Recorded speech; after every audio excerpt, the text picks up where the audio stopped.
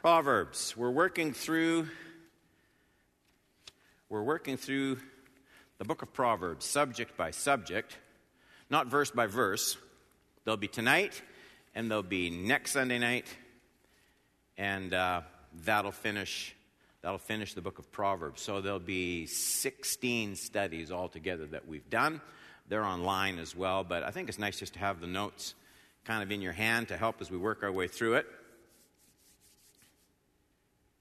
Tonight, avoiding the path of the scoffer. Following God, loving God in an age that's filled with cynicism. A lot of times you can do good Bible study with just a dictionary. To scoff, to treat with derision or contempt, to deride, mock, or jeer at. That's the way one dictionary defines scoffing. If you have the old King James translation, the same word will usually be translated mocking. Scoffing, mocking. The important point, though, is the attitude behind it. Scoffing is not the same as criticism. Sometimes criticism can be helpful.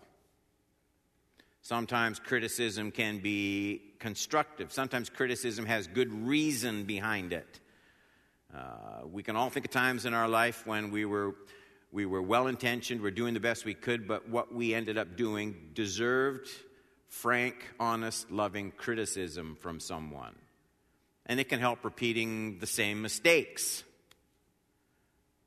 Scoffing's different. It's not just the thoughts expressed, but it's the attitude behind critical words. The scoffer usually considers himself not only clever, but kind of witty, kind of edgy. Scoffing is highly related to inner pride, a resistance in the heart to the truth that the scoffer is mocking. He can't afford to admit it. So scoffing, unlike criticism, is rarely, if ever, given to help any situation. The closest cousin we would think of for scoffing might be ridicule. Surprising as you look through the book of Proverbs, the number of times you'll see it talking about scoffing, mocking, and you get it set in kind of a spiritual context, what it does to the heart of the one doing the scoffing. We're usually more concerned about the feelings of the one mocked, or the ideals that are held by someone and what it feels like to have those mocked. Proverbs almost always, not exclusively, but almost always, looks at what scoffing does to the person doing it.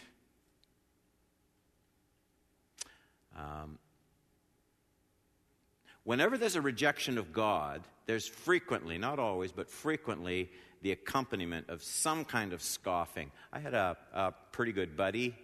He was in his last year of Bible college when I was in my first.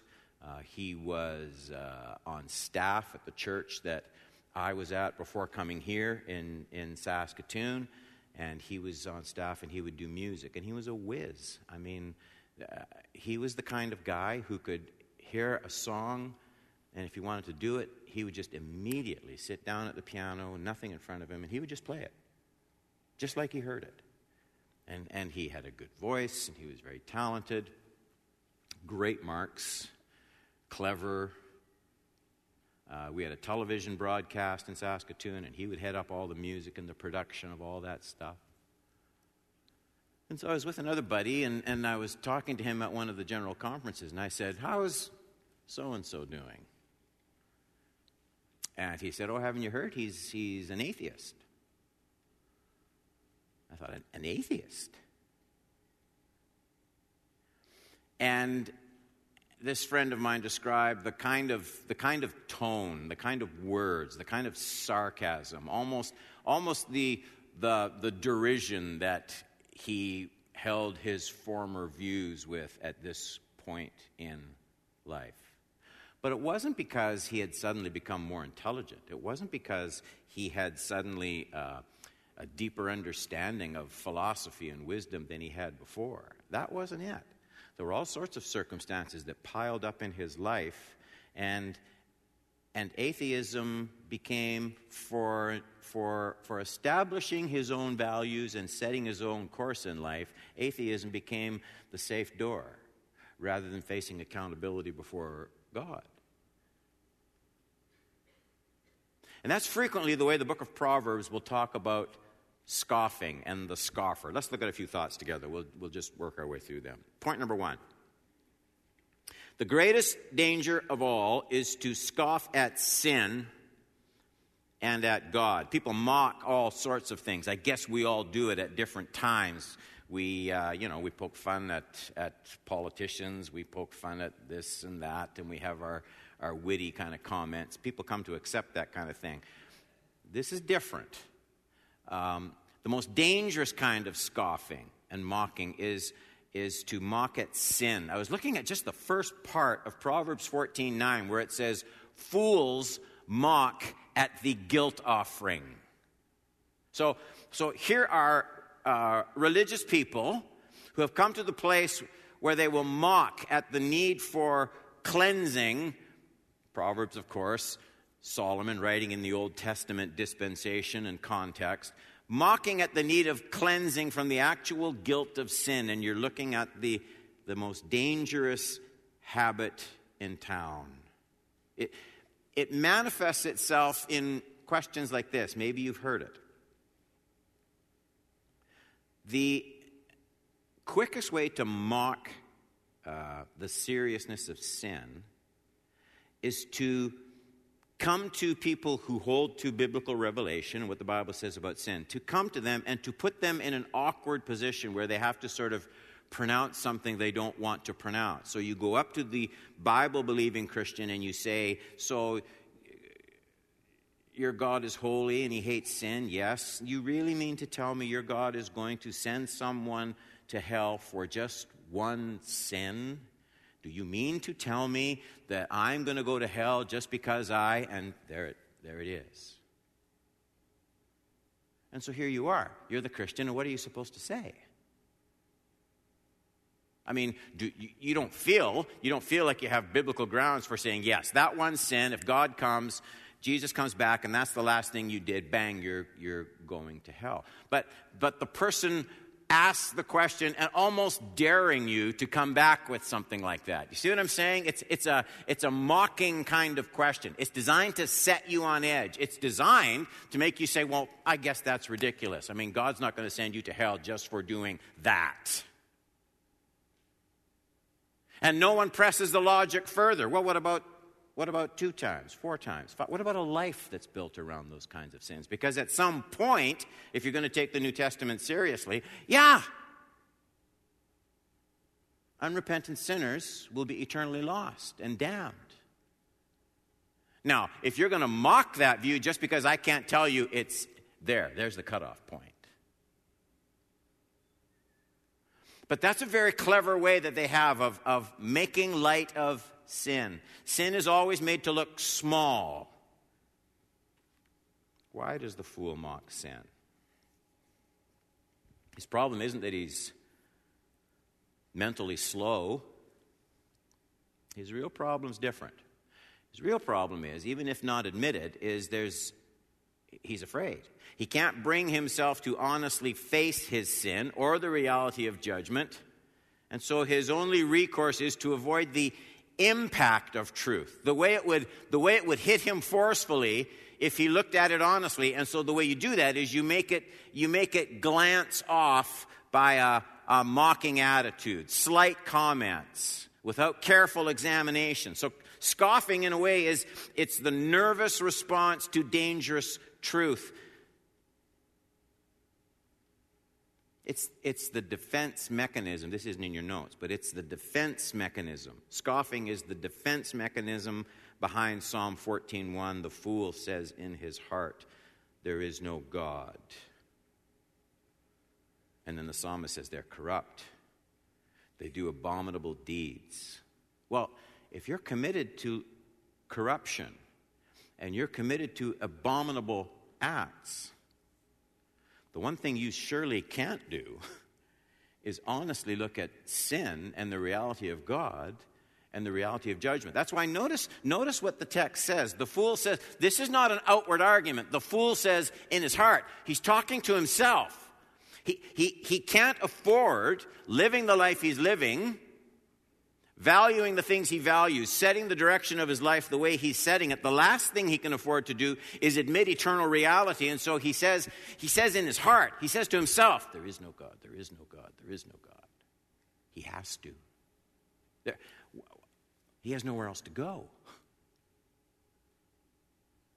To the person who's committed to non-repentance, to the person who is committed to justifying his actions, given that we all have this innate sense. It's part of the image of God given in creation. You have to do something to suppress it. You have to do something to argue against it. Nothing reveals an ungodly heart more than scoffing at truth.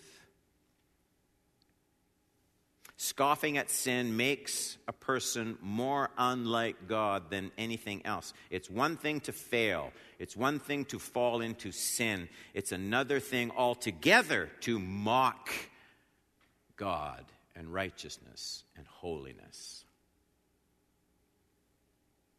Think about it. We know how God views sin.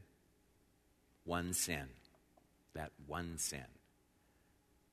Is God going to punish me for one sin? We know how God views that one sin because he sent his own Son, God the Son, to die on the cross for that one sin. He shed his blood for that one sin.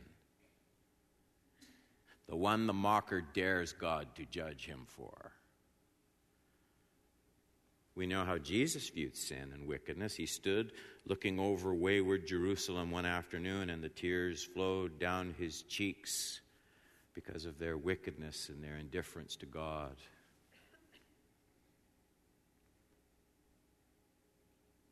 And then there are the sinners, the ones for whom Jesus came and died. And the Bible says many of them scoff or mock at their own sin and the sins of others. How twisted is that? When Jesus saw sin, he wept. He knew what response was suitable to sinful wickedness. But scoffers don't get it. This is as accurate a test of your soul as any I know, because God never scoffs. God never mocks at sin. Jesus weeps over sin. Angels never scoff at sin. Saints who know the power of sin and the deliverance of grace, they don't mock sin. But a heart that is becoming numbed and has to justify its numbness, it will mock, and that's why the scoffer is called a fool. 2.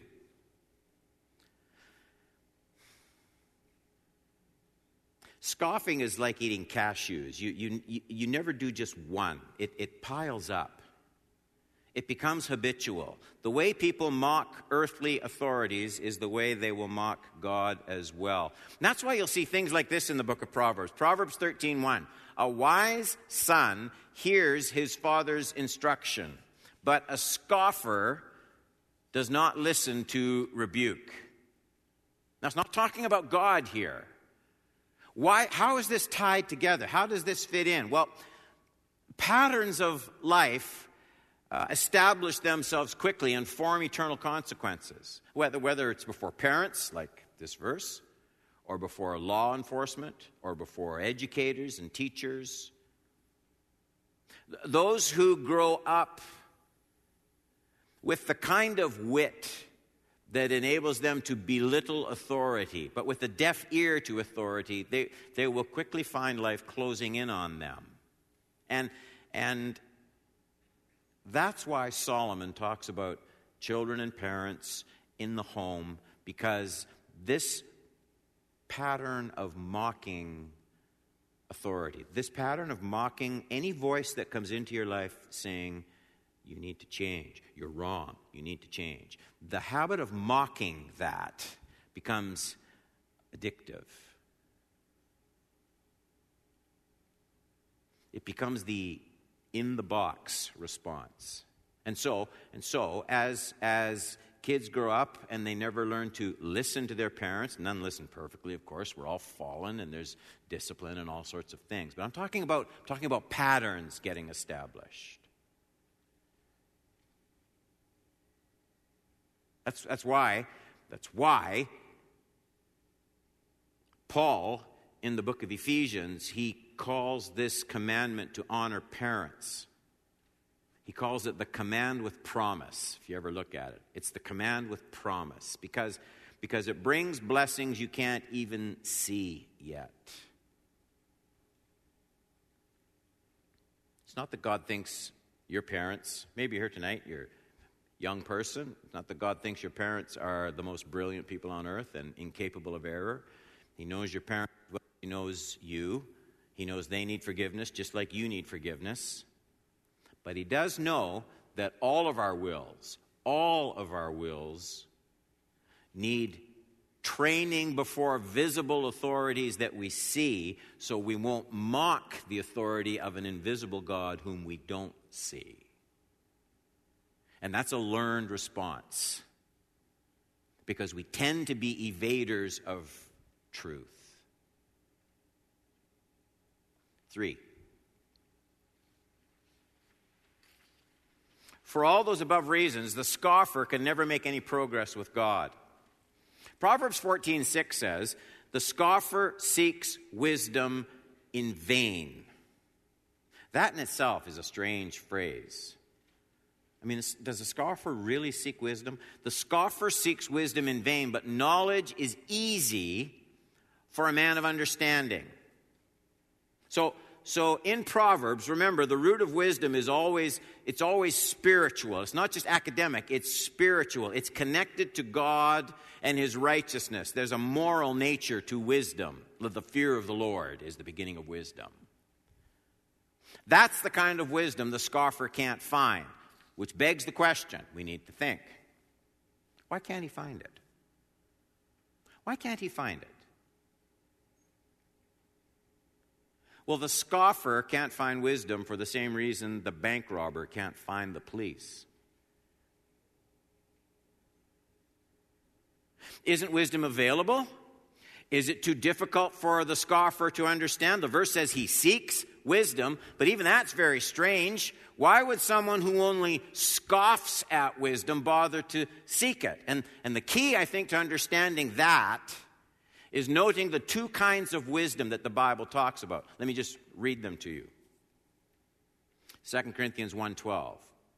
So here's what we're doing. We're looking at two kinds of wisdom so we can answer the question, what does the writer of Proverbs mean when he says the scoffer seeks wisdom?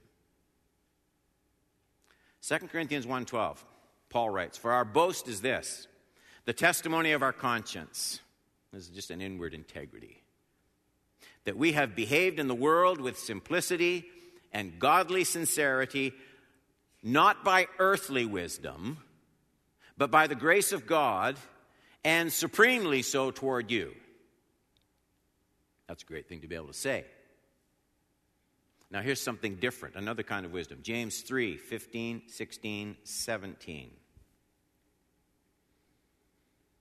This is, you have to jump into the middle of a thought, but the only way to get around that was to put the whole chapter on there, and I didn't want to do that. This is not the wisdom that comes down from above. So he's not talking now about godly wisdom. He's talking about a different kind of wisdom. But is earthly, unspiritual. Then he puts, look, demonic. "For where jealousy and selfish ambition exist, there will be disorder and every vile practice." The wisdom from above is first pure, peaceable, gentle. Look at open to reason. Now, you see what a scoffer does? He's shutting things down. He's poking fun. He mocks. Divine wisdom, open to reason, full of mercy and good fruits. Impartial, sincere. What kind of wisdom does the scoffer seek? He's seeking the kind, James 3:16, for where jealousy and selfish ambition exist. Here's a person like that friend of mine that I mentioned at the beginning. Here's a person committed to going down his own road, his own path, on his own terms. That's called selfish ambition. Okay? And if you're going to live like that, there's an earthly kind of wisdom that you need, and mocking is at the heart of it, because you cannot afford to admit what true righteousness is and what true accountability is and what eternity is. You have to leave those out. And the only way you can leave those out is you're not, like James says, the good wisdom, open to reason. You have to shut the door on reason. And the quickest way to do it is to appear witty and proud and to mock truth when it comes to set you free.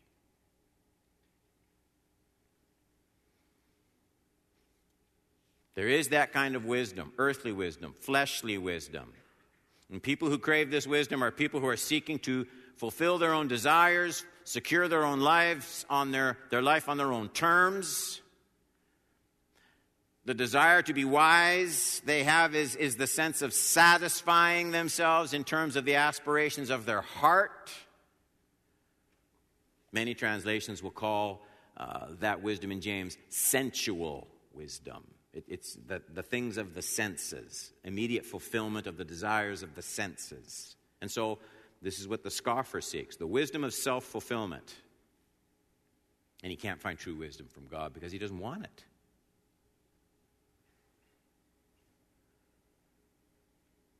It's easy, we're studying this. It's very easy to imagine that this couldn't possibly apply to any of us in this room. After all, we're here because we're hungry for truth. We're not mockers. We're not scoffers. And I know that.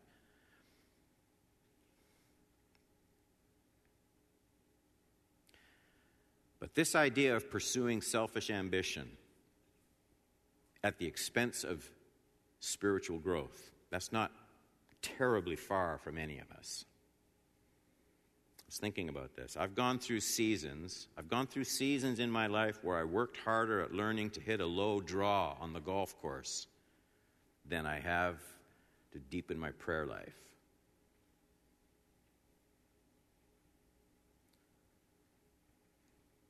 So there's no mystery as to why my apparent search for godliness wasn't going to pay off.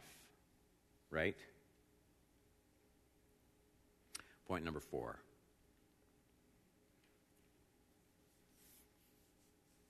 Scoffing at truth is not only addictive, that was the last point, it's contagious, and that's slightly different. Proverbs 29:8. Here's another text specifically talking about scoffing. Scoffers set a city aflame, but the wise turn away in wrath.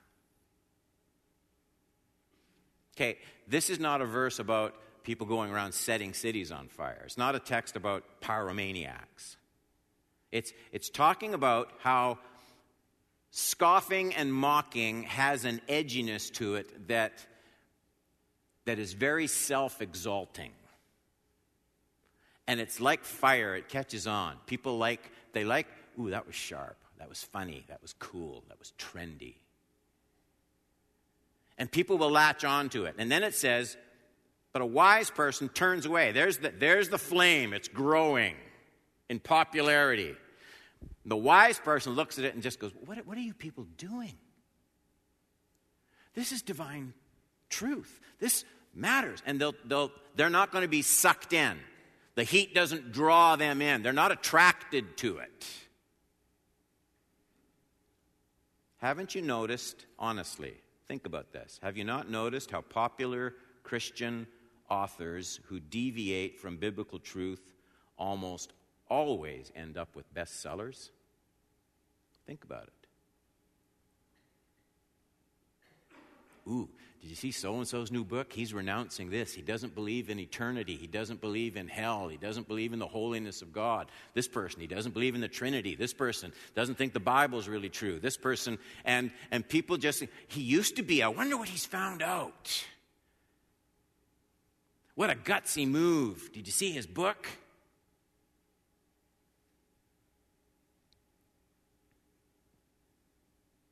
and they set others on fire. That's why, by the way, the call to godliness always includes a call away from mockers. That's an important point. That's why you'll see things like Psalm 1:1.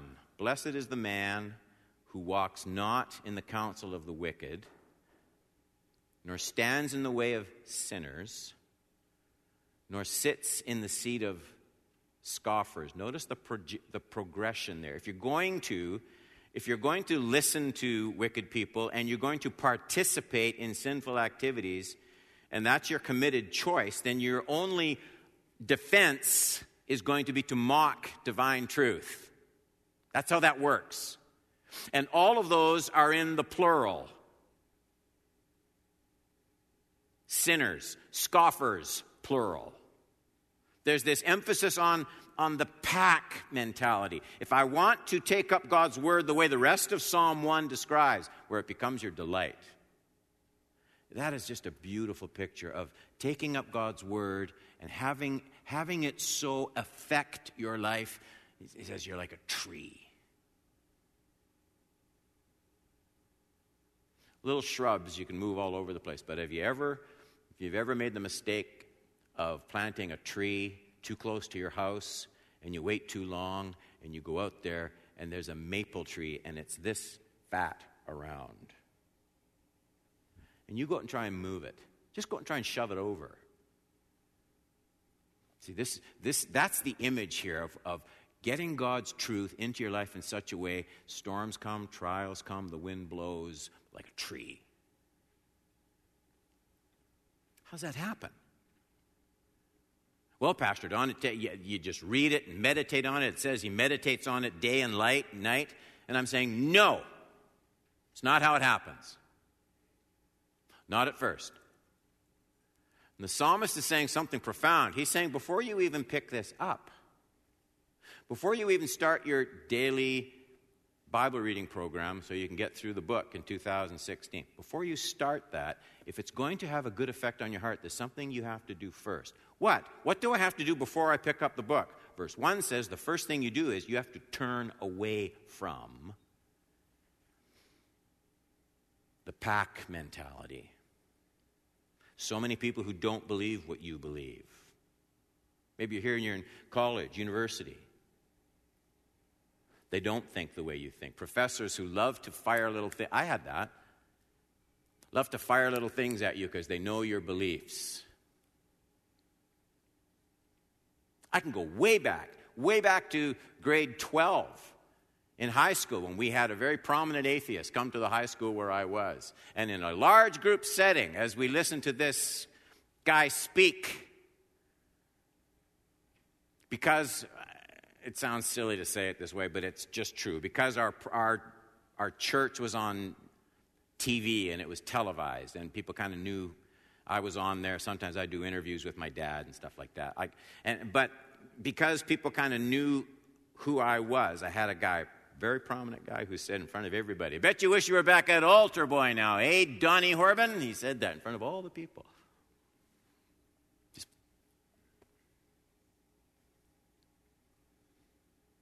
So if you're going to stand for Christ and make your life count and have God's word make the roots of your life go down like a tree, the first thing you have to do is you're going to have to determine that it takes a fair bit of courage to stand alone against people that mock.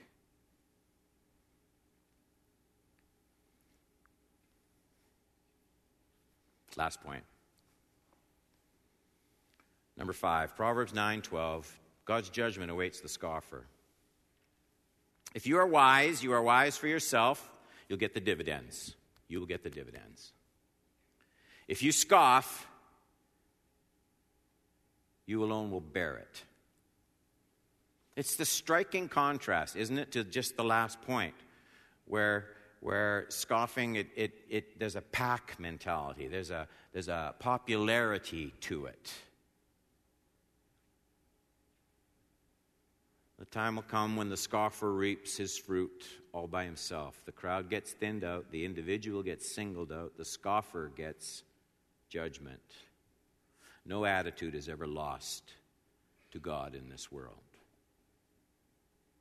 That's important to remember. Mockers aren't turned into pillars of salt, and the apparent silence can harden scoffers into deeper mocking of sin and righteousness.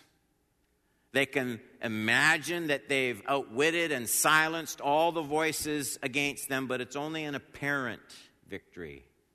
Proverbs 19:29 talks about scoffers again, and it says, condemnation is ready for scoffers and beating for the backs of fools.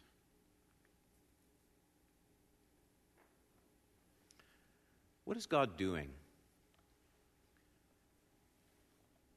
when people mock him in this world?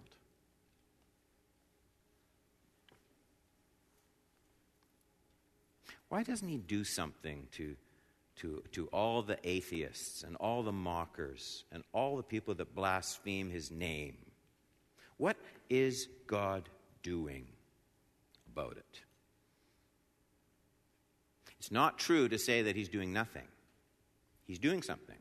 It's just you don't see it. What is God doing, Pastor Don? I'll tell you right now what God is doing to everyone who mocks him. Romans 2:5. Read it for yourself. It says God is storing up wrath. I don't say those words lightly. Those are some of the most frightening words in your whole Bible.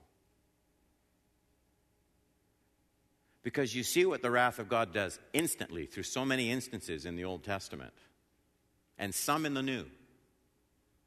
What can it possibly be like if God is actually storing up more wrath?